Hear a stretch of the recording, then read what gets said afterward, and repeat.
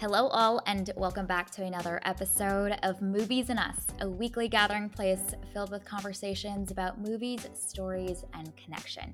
My name is Jennifer Hahn. And I'm Sarah Callan. And today we are going to be reviewing the film Mission Impossible Dead Reckoning Part 1. All right, Sarah, do you want to kick us off with an IMDb summary for Mission Impossible Dead Reckoning Part 1 first? Sure. Ethan Hunt and his IMF team must track down a dangerous weapon before it falls into the wrong hands. All right. And we are joined by a very special guest today for this episode. Zach has joined us. Zach, do you want to introduce yourself to folks? Of course. I'm Zach Perilstein, the founder and editor-in-chief of the Boardwalk Times. Boardwalk Times is a multimedia destination for Disney and theme park fans. And yeah, I'm really happy to be on the pod, Sarah and Jennifer. Yeah, we're excited to have you. And I think we're going to have a fun conversation with this movie. For sure. Yes. Okay, so let's start off with our one-sentence summaries. Zach, as our guest, would you like to kick us off with your one-sentence summary? Sure. Yeah, I'll kick us off.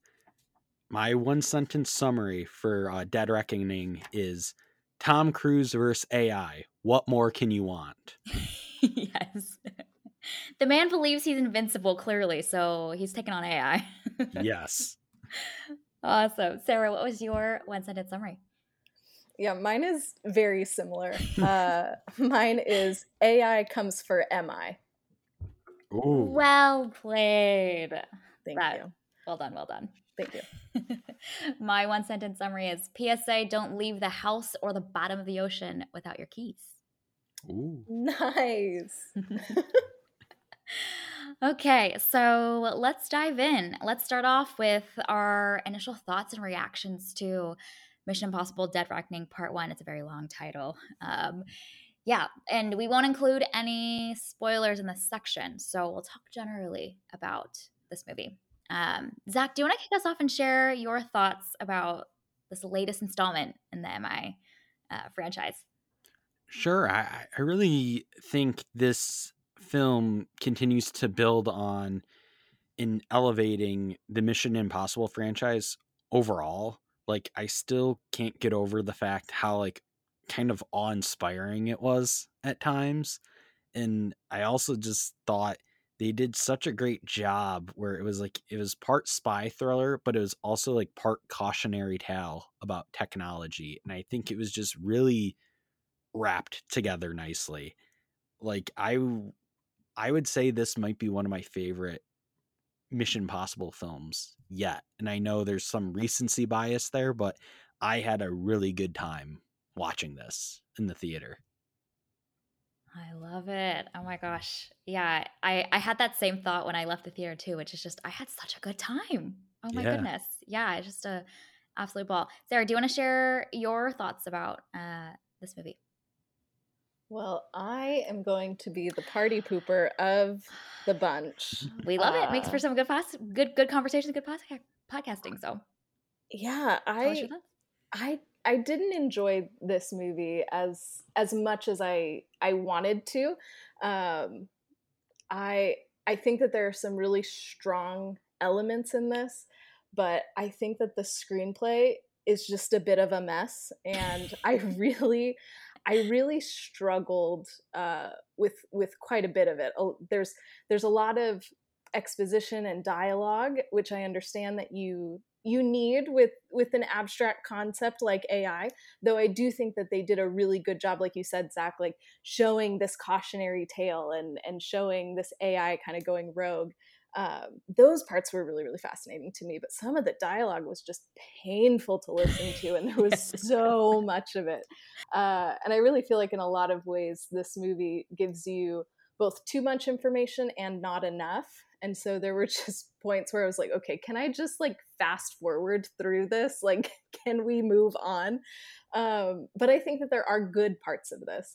But yeah, I think that this is too long of a movie, and I was ready for it to be over. Oh man. It's at the bottom of my list for the Mission Impossible. It's not the worst, Okay. but it's in the bottom tier for me. which is an unpopular Wow. opinion. So here I am to spoil everyone's day. Well, I love it. I mean, it's less fun when we all three just agree for an hour together, you know what I mean? So this is good. This is good. Oh yeah. Um, well, Sarah, it's interesting too that I was kind of curious your thoughts because you did your homework before watching this movie. You I put in the did. investment to watch I did. all five five movies. Yeah, no, this is number Six. 6 movies. Yeah, 6 movies before seeing this one. So you really Sure have did. a recent understanding of the experience of all those movies. So the fact that this is low on your list is particularly noteworthy. Well, and I think that's part of the problem too, is Okay. that like I very recently watched all six of the other movies. And I think both Rogue Nation and Fallout are so strong.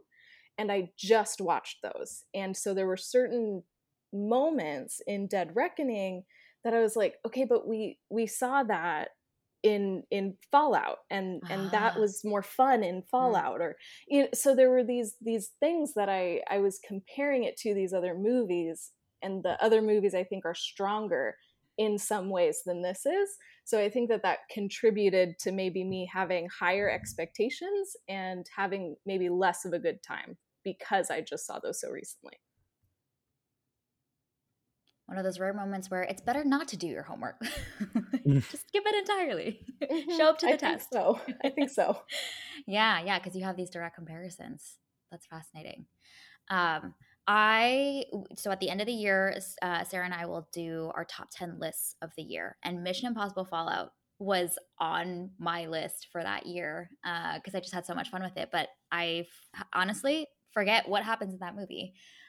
So I kind of went into this pretty with like a pretty white canvas and just had a great time. I think Zach, you've summed it up quite well, which is just I had a good time watching this movie. I It's interesting though because I think Sarah, some of your critiques I think are really valid, and I had some of the same thoughts. Like the dialogue is pretty rough. They explain just quite literally and on the nose to you so many things in this movie. And then there's some action sequences that I think drag a little bit longer than they needed to be. And we can maybe talk about some of those. But like overall, I thought that it was just a really fun time. There's some meaty concepts in here, Zach, that you'd mentioned as well around the idea of AI and truth and what would our world look like when truth becomes so unattainable. And I thought those bits were quite fascinating. And then I thought structurally, because this is a 2-part experience, the way that they've without I'm trying to figure out how to describe this without giving too much away. The way that they have like a 2-part process to this mission, I thought was just smartly done because you can have that satisfying ending of this movie while still being excited for and anticipating the next one. So I thought structurally that was a smart idea for them to do. All right. Where shall we go first? Do we want to include our spoiler alert so that we have kind of the freedom and full reign to talk about the specific details? Maybe let's include that in here now. So if you haven't seen Mission Impossible Dead Reckoning Part 1, it is available out in theaters. This is definitely a movie that rewards you with the experience of seeing it in theaters. We recommend checking it out before continuing to listen. Okay, now we have full reign. Oh yeah. Where shall we begin first? Zach, maybe if you want to share some of the parts that really worked for you, I'd be intrigued to hear like what some of those aspects were that really stood out to you. And then similarly, Sarah, I'm intrigued to hear the things that didn't work for you as well. Let's start there. So what stood out to me in Dead Reckoning was, first off, Mission Impossible films always bring the action. And I think right now, with our current theatrical landscape, there's not a lot of films that do action on this sort of scale. So the action really stood out to me in this installment. And then also the cast. I think the cast was pretty stellar in this. And I know that I wonder if we're going to end up disagreeing here, but I think that Haley Atwell gave a tremendous performance in this film. And then I think your recurring characters from previous Mission Impossible films did all great jobs. So those were like the two major things that stood out. And then obviously there's more things I like, the stunts and some of like the filming aspects that they did were all like kind of cool details in my opinion. But I could rave about the action in the cast all day. But I'm curious to hear Sarah and your thoughts, Jennifer, on the action in the cast. Yes, Sarah, do you have thoughts? I know Yeah, you do. when don't I have thoughts? It's a I know problem. you do. Yep. No, I think it was good, and there are certain parts of the action that I really enjoyed. Like, I really enjoyed the airport scene.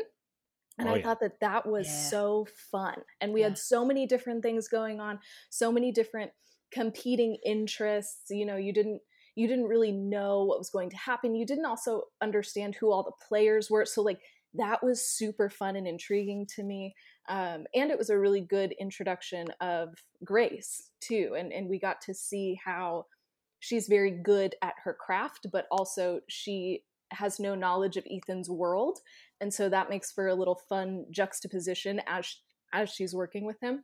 And then the big climactic action moment that we saw in the trailers where he just flings himself off of a mountain, like Yeah. that was insane. Yeah. Like, holy crap, that was such a cool scene to me. Like, that little moment where he launches himself off a mountain, that was the coolest part of the whole movie.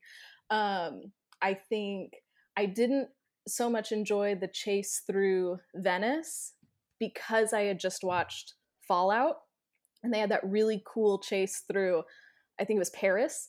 And so I had that scene in my head. So then this one in Dead Reckoning didn't stand out as much.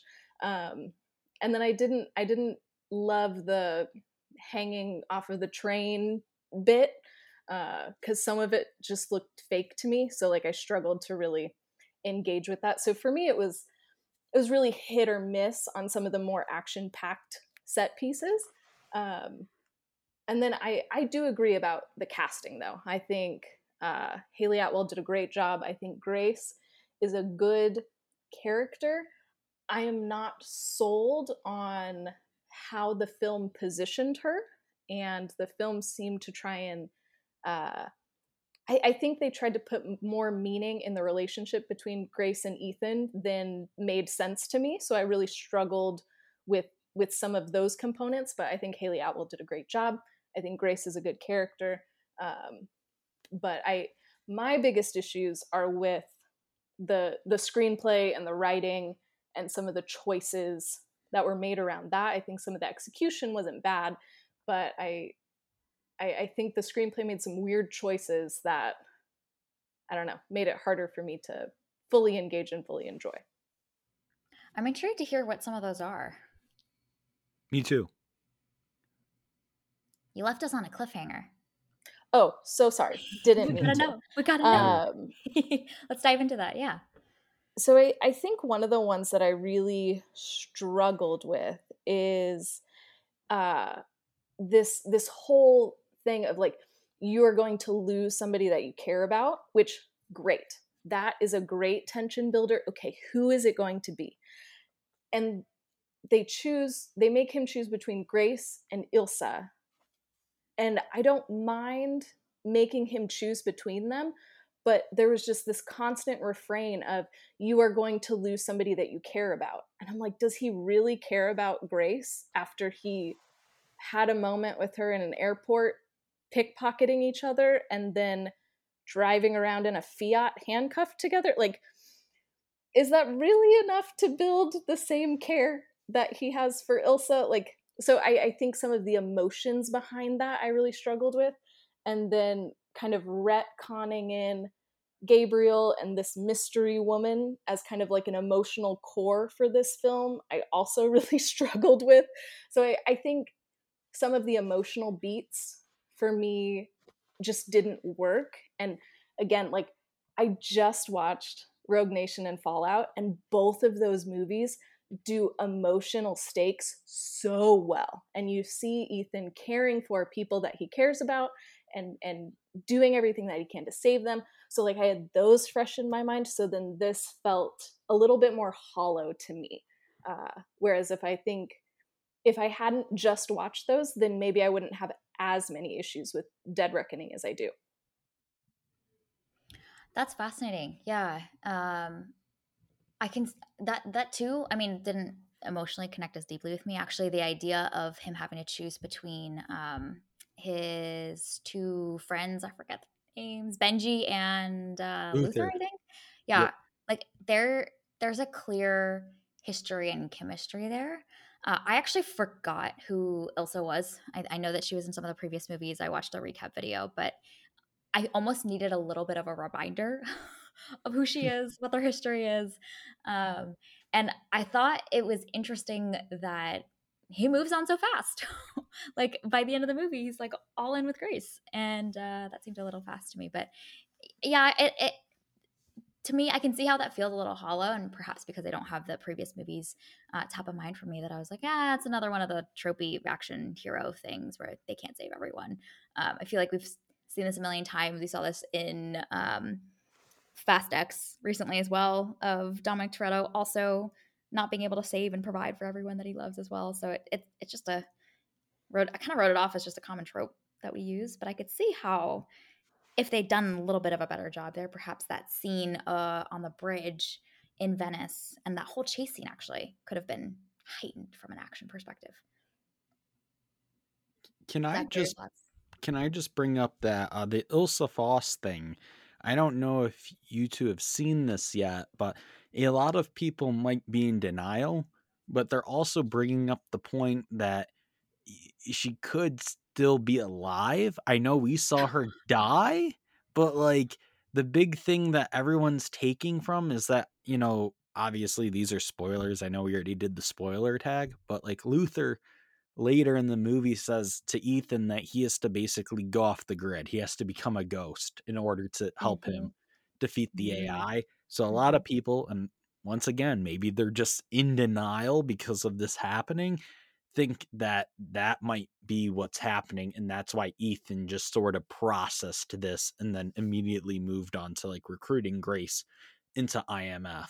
Once again, I don't know if that was like a great call due to the emotional buildup there, but it's also another popular theory kind of running wild on the internet. I Yeah, love that I the internet is like, this doesn't make logical sense. Let's come up with a really great theory to explain this maybe poor screenwriting choice, or maybe it is genius. Because yeah, we never see him grieve the way that you would kind of expect to see at least a little bit of screen time in their 2 hours and 54-minute film for him to process the grief. I think there's a shot of him kind of looking off into the distance afterwards in the aftermath, but there isn't more beyond that. So I love that the internet's like, oh yeah, it's because of X, Y, and Z. There's more to it. yeah, I'm in that camp because and not for like my reason is that Ilsa is a really good fighter. Like we have seen her take down some really like big dudes, some good fighters, and she has held her own. That fight with Gabriel sucked. And so if you're gonna kill her off, I need a better death scene than what we got. And also, they killed her off, like they faked her death once in a movie. Why not do it twice?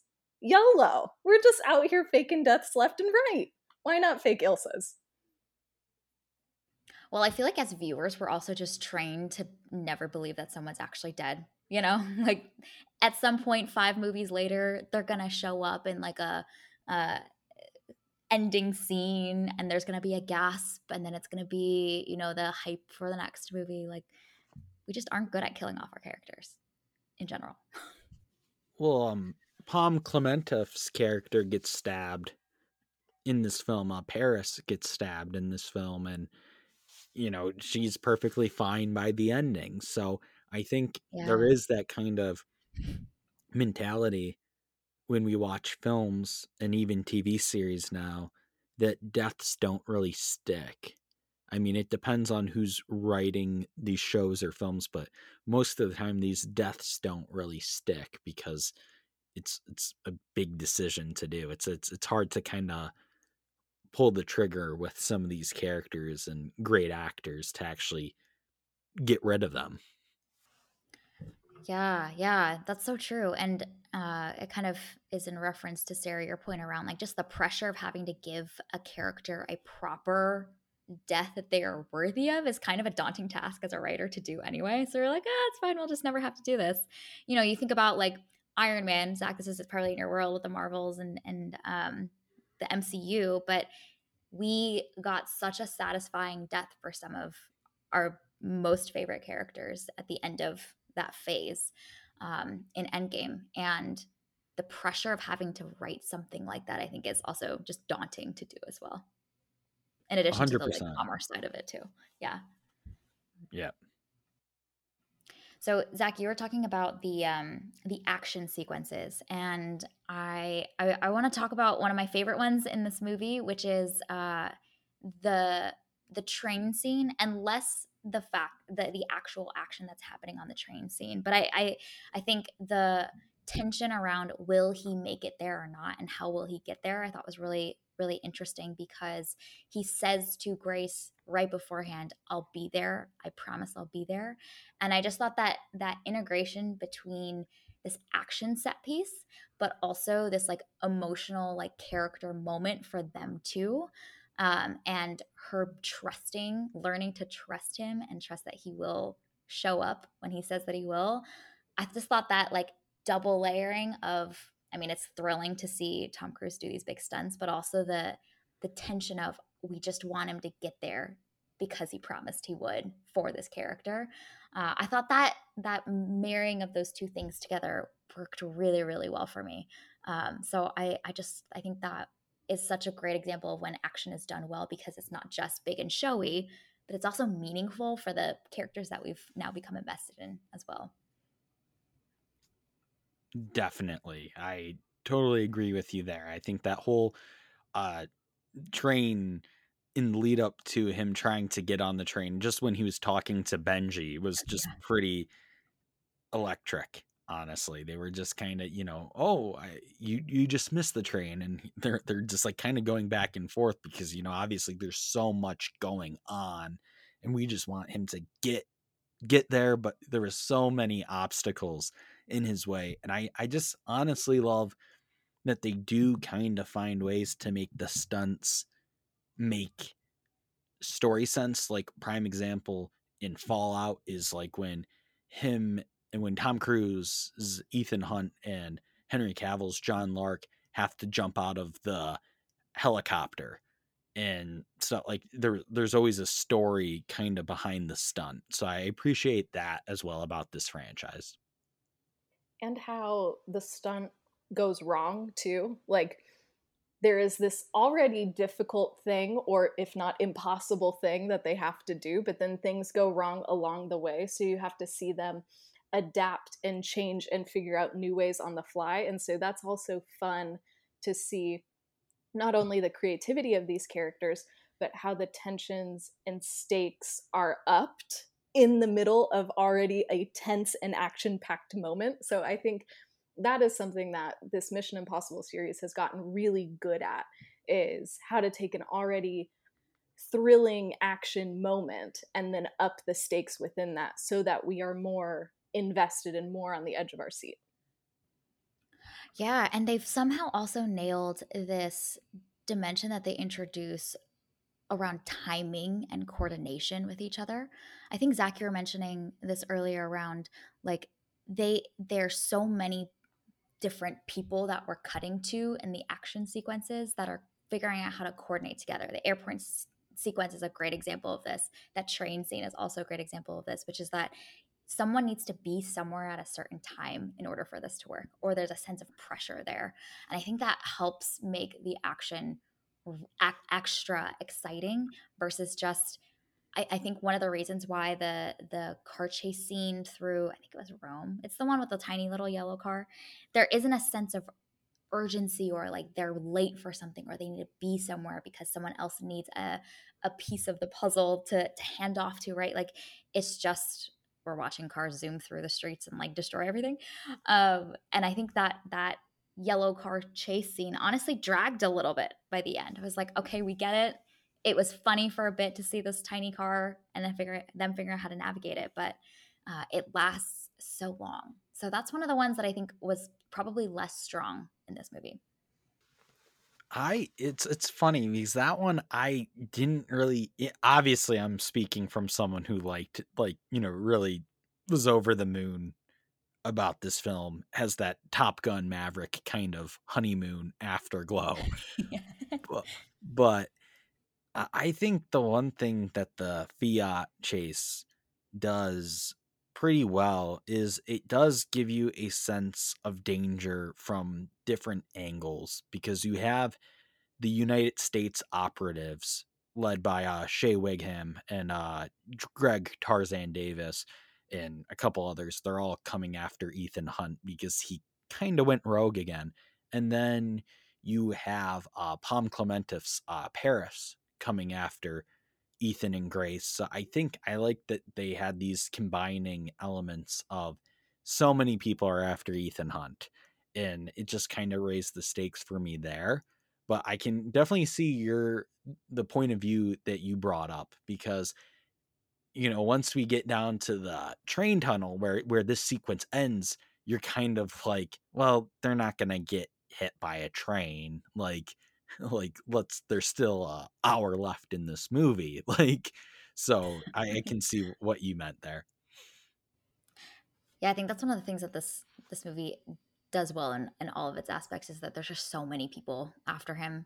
And like visually, they all look different. They're driving different cars, they're using different tactics and methods, like that's just visually just fun and exciting for us to see too. Yeah. Yeah, it's Ethan goes rogue a lot, and it's always a good time for us when he does it. Mhm. So, Ethan, keep doing your thing, bro. Keep going rogue. Why not? We'll send some more people after you. One little thing that happened, I think it's a quick shot in that car chase scene as they're going down the steps backwards. There's a baby stroller, and I was like, "Is this an intentional reference to the scene in Battleship Potemkin with the baby stroller going down the steps, the Odessa steps?" Like classic film history little reference here. Like I was not expecting to see that in a Mission Impossible movie. I wouldn't put that past Christopher McQuarrie. I could see him Hmm. doing that. Yeah. Both him and Tom Cruise are like big cinephiles, and so you can see like classic film references in earlier films as well. So Mm, that does not surprise me at all. just a little Easter egg in there. That was so fun. Okay, we haven't talked about yet the kind of major theme in this movie around this sentient AI that has gone rogue and this idea of truth. Uh, Sarah, you'd mentioned that you had some qualms with the fact that this movie gives us so much information and not enough at the same time. Did you have thoughts about the screenwriting choices related to this foe that is positioned? And then, Zach, I'm curious to hear some of your thoughts on the theme as well, because you mentioned it in your initial thoughts. So, Sarah, go ahead. Yeah, I like this idea of, you know, Ethan Hunt versus the AI. Like I think that that's really fun. Um but I think for me it almost felt like it almost felt like this like AI was this kind of like nebulous villain that wasn't maybe as clearly defined, because there's these little lines that they included. Like at one point Gabriel is like, "It is written," and I'm like, what does that mean? Like what are we saying, that there's like this prophecy that the AI, like I went weird places in my brain. So it's these little things that I'm like, man, I wish that this screenplay would have been cleaned up just a little bit, because I think it's brilliant, this idea of this AI who is able, and Luther mentions this when he's talking to Ethan, where the AI can like game out all of these different possibilities and like choose, you know, the best outcome or whatever. And I think that that is really really interesting, the computational power to be able to, it would look like predict the future. Like that is super interesting to me. And so I wish that if I just wish that the screenplay was maybe more elegantly written, and gone through a few more rounds of editing so that some of these things would have been more succinctly said or shown, rather than it just kind of felt clunky anytime that they were talking about the AI. And I'm also really fascinated about Gabriel being in service to the AI. I think that that is really interesting, and I wanted to know a little bit more about that. And I feel like there could have been some really fun things about how did Gabriel get to this point? And I wanted to know more about the AI, and then the information that they were giving me was not what I wanted to know. So I struggled a little bit, but I like the idea. I like the attempt, but I just wish that it was executed a little bit better. Zach, what are your thoughts? The whole AI theme, I thought, I just couldn't believe how timely it was. Just because of, Yeah. obviously they were shooting this film during COVID. But I mean, just in 2023, this is like the AI era. This is when ChatGPT, like the AI boom really kicked off, in my opinion at least, this year. So it's just so crazy how relevant the theme was. And I think that's where and Sarah makes a great point where there's some questions I had about the AI. It's like, well, how does the AI communicate with Gabriel and the whole, well, it was written and like, oh, Paris is going to turn on you. It's like, well, Right.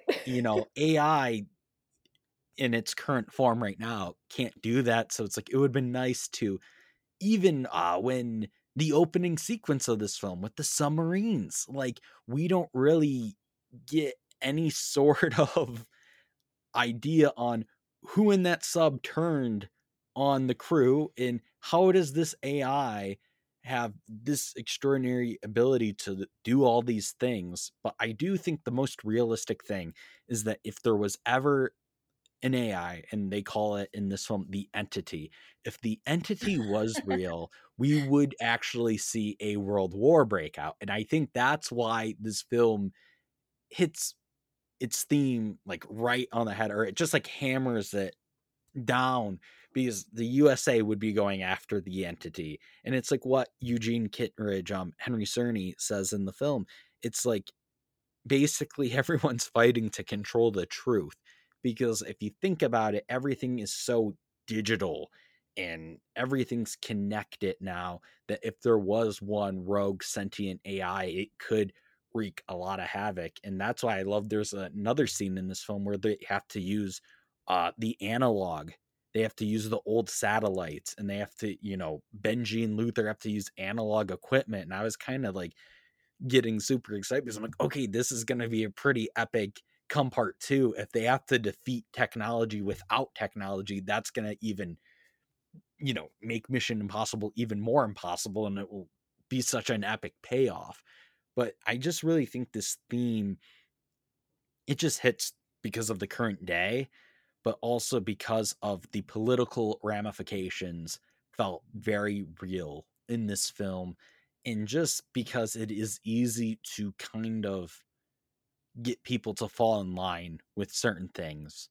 And AI is still one of those like unknown probability things we have in our world right now, that I just think it was very kind of uh touching. And then I think on a like lighter note, I just think it's more funny because I really do think it's kind of a meta commentary on Tom Cruise versus AI, like with these Hollywood studios wanting to incorporate AI more, and Tom Cruise basically going like, no, films will be made by humans. Films are beautiful when they are crafted by filmmakers and actors. AI cannot replace us. It's Ethan Hunt basically just taking a big swing at AI. Like, that's like what, at least in my own head canon, that's like the meta commentary behind Dead Reckoning. 1,000%. Yes.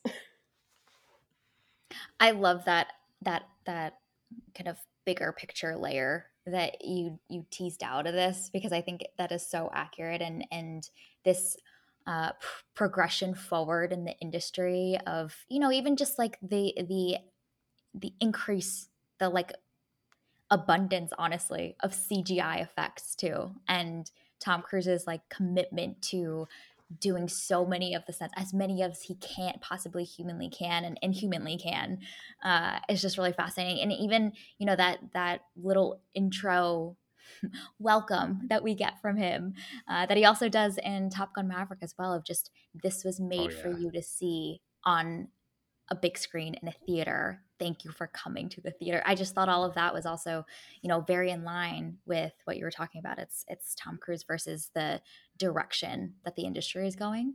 And in some ways, I love his uh, passion for that. I think that there's a healthy amount of tension when there are those people that are like, let's commit to some of these other things too, that are so foundational to our roots, and where we came from, and how do we integrate them in a healthier way, instead of swinging so far to the other side of just, like you're mentioning, the landscape now of just so much AI enthusiasm. It's healthy to have the other voices in the picture as well. Yeah, and just fairly quickly, I want to bring up like Tom Cruise is just such a supporter of cinema and film in general. Like I know when he was out promoting uh Mission Impossible Dead Reckoning, he did the now kind of famous photos with director Christopher McQuarrie of getting tickets for Oppenheimer, Barbie, and Indiana Jones. And it's just like stuff like that where it's like I think, and even like what you said, the whole intro into Dead Reckoning from him and Chris, like them being like, "Thank you for seeing this on the big screen, how it's attended." It's just that old school vibe that I like, because I feel like that is starting to fade away in the current landscape. So I'm really hoping that more people go and see the Mission Impossible film that is out right now, but also go back and watch all the other old Mission Impossibles, because I do think these are really phenomenal films, and they are also done with a good amount of care. Yeah, and then the other thing that I thought was really interesting that you'd mentioned as well was this idea of going back to analog, and the the many ways that the plans of our crew are thwarted because they realize that the entity has hacked into their communication systems and whatnot. Like, Mission Impossible is so great at doing those kind of like head fakes, and they've often used it with the masks. And I was one thing that I loved about this film is that they were they were very strategic in when they chose to use the masks. And I think in other films they'll use them a lot more heavily. But instead, they're able to use this idea of the AI being able to hack into their systems to create those moments of, we're on a roll, we have momentum, we're making progress. Oh no, wait, our communication system's been hacked. And then they have to kind of pivot again. And so I think, Sarah, you brought this up earlier, but those action sequences when things go wrong, and with this AI and this entity that is like all knowing and all seeing, there's so many things that can go wrong. And I hope that we see a lot more of those moments in the part two of this, because I think that so many exciting things they can do with that premise. So it was smartly chosen premise as well. And I loved that as a premise. There were just certain moments in this movie where I was bothered because they were making decisions with technology when they knew that they were facing the entity. And so like the first time that I was like, "What are you doing?" is when Benji and Luther were first like talking about the entity and this AI and stuff, and they're kind of explaining it to Ethan, and they were explaining it in a room with laptops and phones. And like in my head I was watching this and I was going, wait, like if you guys are like hackers, techie people, wouldn't you want to be in a room where there is no technology when you're explaining more about like what this AI is and what it's capable of? Because presumably if it can like take over all of these things that we've seen it do, it can also listen in on your conversations if it wants to. And then we see like later it takes over comms and all of that, and then that's when they like throw away their computers. And then the other part that I was bothered is in the train sequence when Benji uses the self-driving feature in the BMW. And I was like, that, Ooh. like, why are you using this very technologically advanced car, this technologically advanced mechanism, when you know that the AI is trying to kill people that Ethan cares about? Like, that did not make sense to me. So those inconsistencies bothered me, even though I love the theme as a whole, and I am pumped about them going analog. That's going to be so fun. Sarah and Jennifer, I have a quick question for you both. Yeah.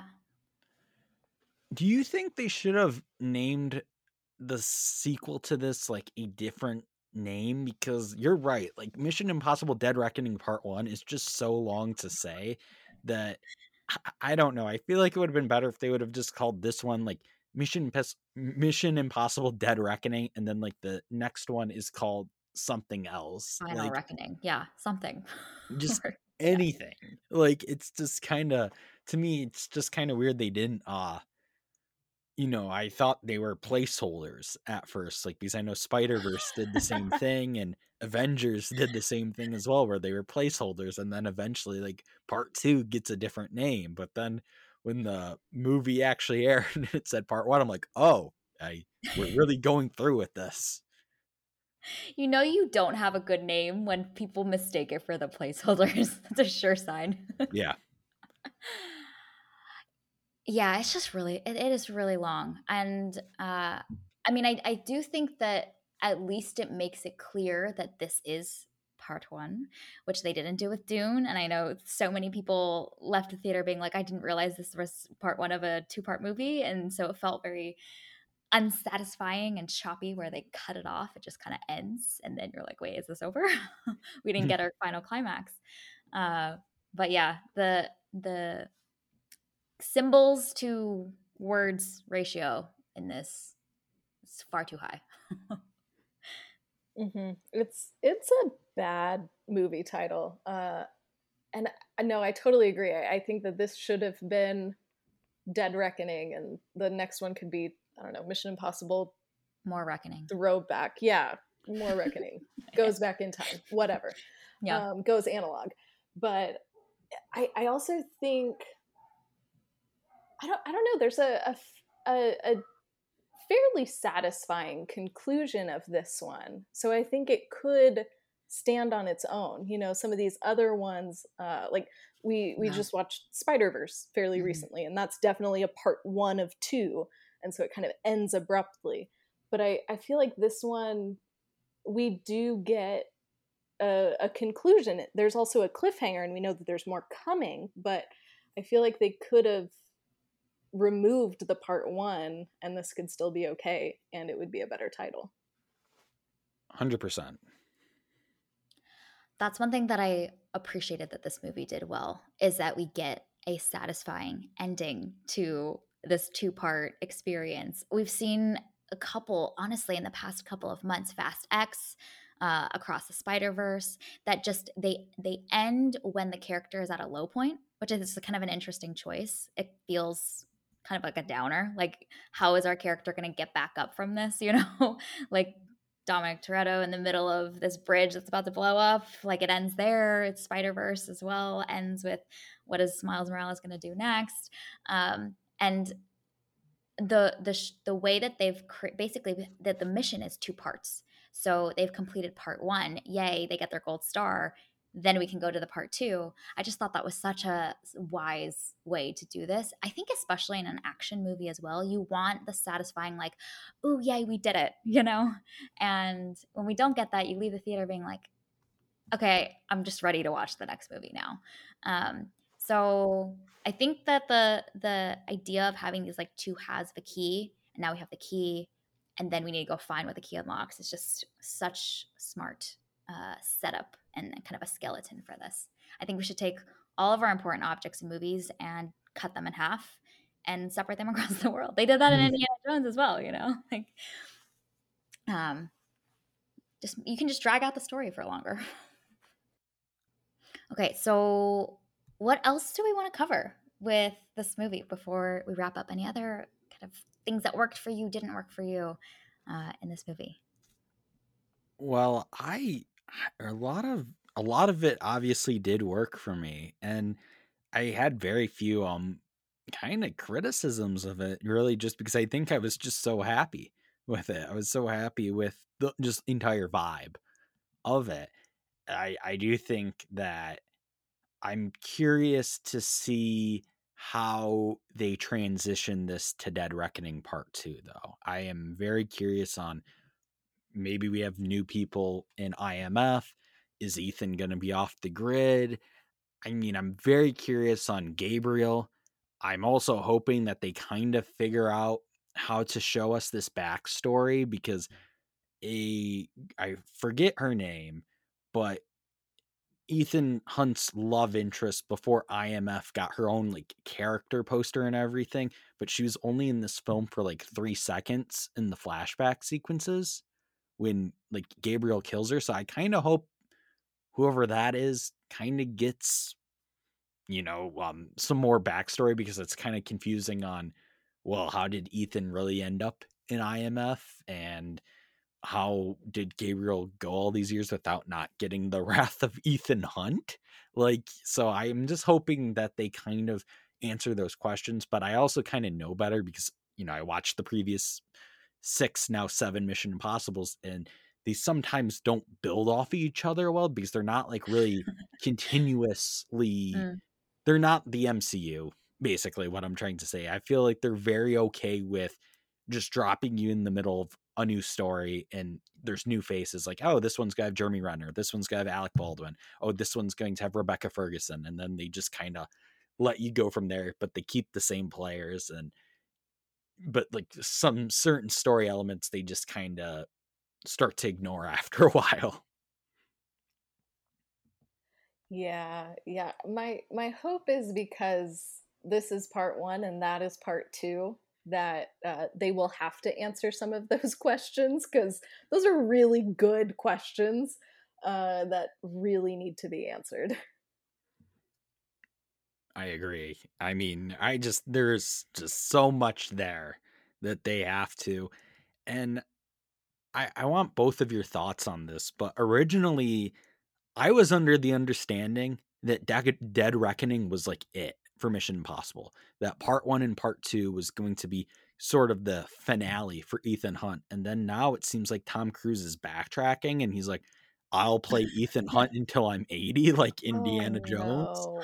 And it's just kind of, Oh. Oh, but him at 80, you have to like, him at I 80, mean, he'll that's probably look true, like 60 though. So, I mean, I think, but still. yeah, no, but I was just very curious because I do think that some might undercut this a bit, because I honestly was going into this expecting both films to kind of be like the finale and the conclusion of this era of Mission Impossible, because obviously with Hollywood, this is a franchise that would be prime for a reboot, like once Tom's done with it. Unpopular opinion maybe, but I'm okay with him continuing to make more of these because I'm here just for a good time. Give me some great action set pieces, give me some cool spy moments, some little twists and turns in the plot. Like I'm happy. I'm like the character stuff I just think is less meaningful to me. Ethan Hunt feels like the protagonist of like a video game that I'm watching, you know? So I'm okay if they keep making more movies.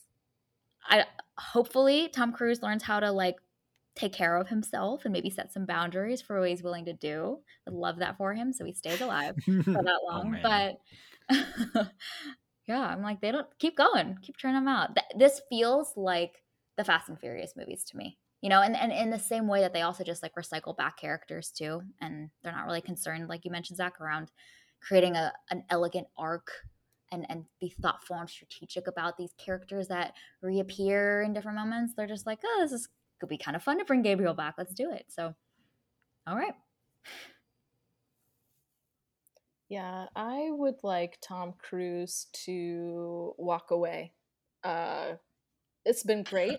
He's done a great job. Let's end on a high note. Like, and I don't mind the idea of continuing this like Mission Impossible world and having him be supporting and like coming in every once in a while, because like this has been Ethan Hunt, so then there would need to be like a transition.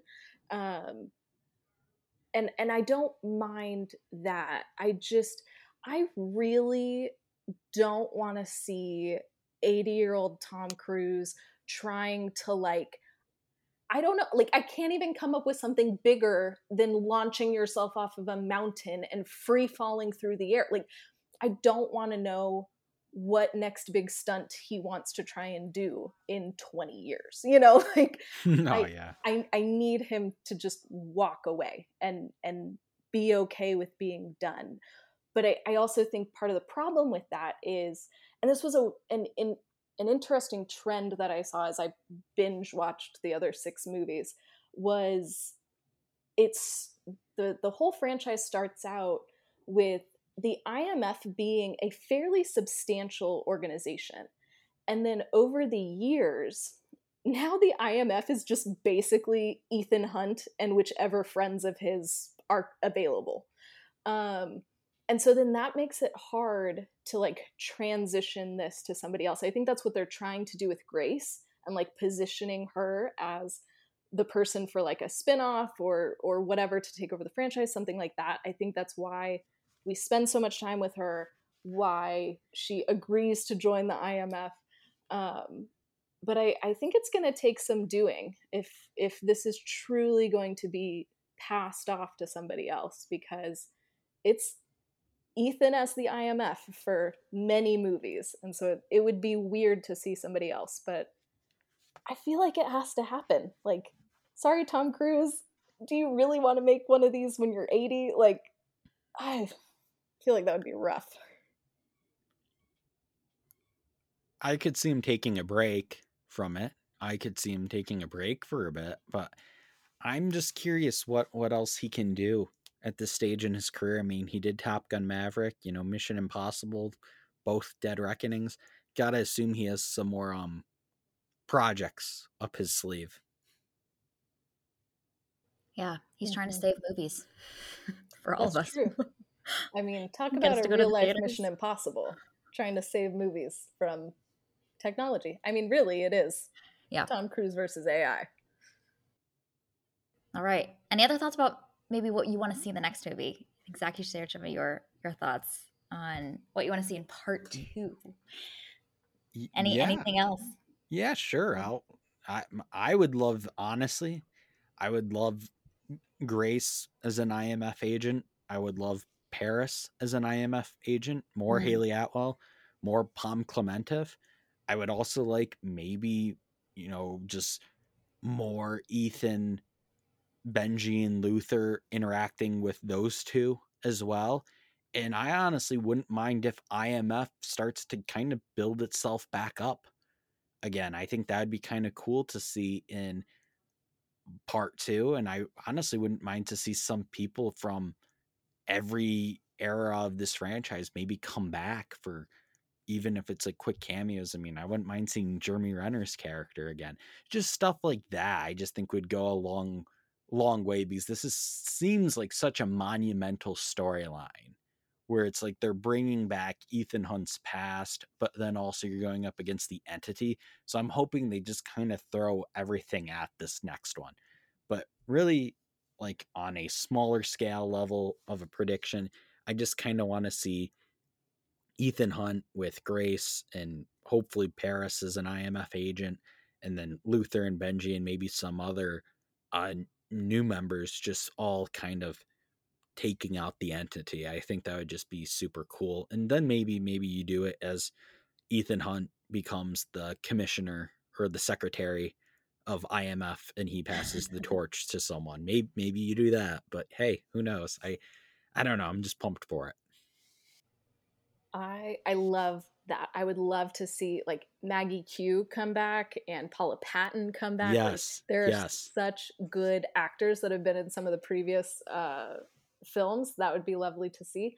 I am pumped to see Luther just show up with the way to kill the entity, because to me, Luther is the MVP of Mission Impossible, and there is no Ethan Hunt without Luther Stickle. And Amen. so I want him to have his moment in the sun, because he is the best, and I'm excited for him to save the day.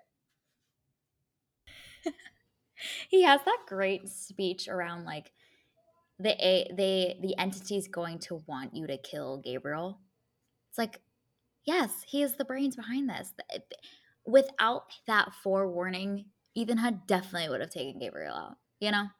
So the man is intelligent. Yes, he is smarter than the entity, and the team really needs him.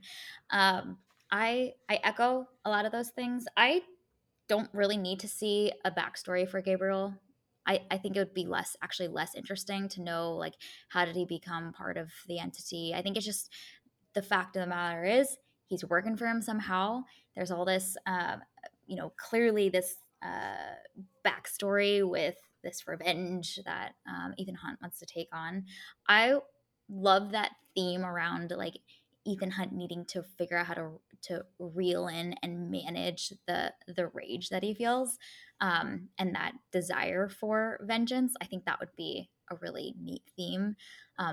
It I think is in line with a lot of these other themes that we've seen with our action hero protagonists, of them having to figure out how to, like, wield all of the things inside of them. We saw this with Luke Skywalker. We saw this with Rey. Like, that's just a really interesting theme. And then that be equipping him to complete the mission, I think would be really cool to see too. And then I hope we get some fun twists and turns with the entity just hacking into their systems and continuing to just be an agent of chaos. That'd be really fun. Always here for the agent of chaos. Yes. More of that, please. Just throw wrenches into their plans, because it makes it so much more fun for us to watch. Yeah. All right, any other last thoughts? We hit them all before we wrap up? I think Sarah saying Luther is the MVP made my day, because I've thought that for so long, and I've said that Luther Stickle is the heart of this franchise, so I'm just glad. I kind of feel vindicated. I feel like I'm not crazy. My take is accurate. No, you are 100% correct. And, like, what I love about Luther is that, yes, he is this great hacker. He's great at his craft. Even Benji has to acknowledge that Luther is great at what he does. But he's also so intelligent, like you said, Jen, and he is so, he has such a high EQ as well, and is so good relationally. So he's able to have these difficult and sometimes emotional conversations with Ethan that other people can't have. Like, Luther really is the heart of this, and he is what keeps this team going. Luther's the best. Amazing. That was beautiful. That was a beautiful segment there. I loved it, Sarah. All right. Well, this was our review and discussion of Mission Impossible Dead Reckoning Part 1. Still a lot of words. You can find it available out in theaters. Thank you for listening to this week's episode of Movies and Us, and thank you, Zach, for joining us and sharing your excitement and passion for this film. Where can folks find more of you on the interwebs? You can find me on Twitter at @ZZ_87. And you can also follow my website on Twitter at Boardwalk Times. But if you want to just get to us directly and, ignore the social media stuff, you can find us at boardwalktimes.net or even boardwalktimes.store. Those are where you can find us. Nice. Perfect. We're so glad that you joined us today. Thank you. Thank you for having me. Our name sums it up. We're all about movies and the powerful ways we can connect with each other and the world around us. This podcast is about all of us and our shared stories. Everyone is welcome here, and we're so glad you hung out with us today. You can subscribe to this podcast on Spotify, Apple Podcasts, Google Podcasts, or wherever you tune into your favorite shows. Drop us a review letting us know your thoughts about the latest installment in the Mission Impossible franchise. You can connect with us on Instagram and Twitter at moviesnuspod, or you can email us at moviesnuspod@gmail.com. We will be back next week to discuss the film Oppenheimer. We hope you have an amazing week, and we'll see you next week.